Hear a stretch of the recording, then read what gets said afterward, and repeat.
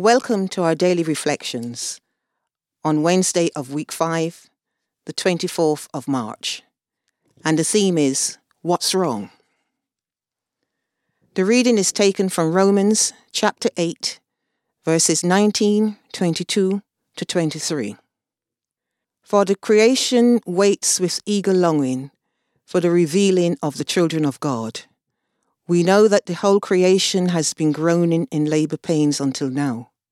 And not only the creation, but we ourselves, who have the first fruits of the Spirit, groaned inwardly while we wait for adoption, the redemption of our bodies. C.S. Lewis, in his book Mere Christianity, writes this: enemy-occupied territory. That is what this world is. Christianity is the story of how the rightful king has landed. You might say landed in disguise, and is calling us all to take part in a great campaign of sabotage.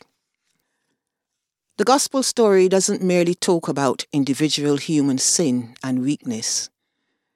Difficult enough, although these things are.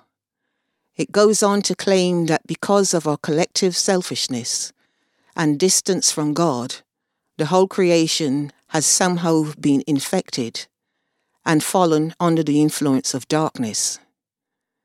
This is why our best individual efforts to do better, to be better, tend not to come to very much.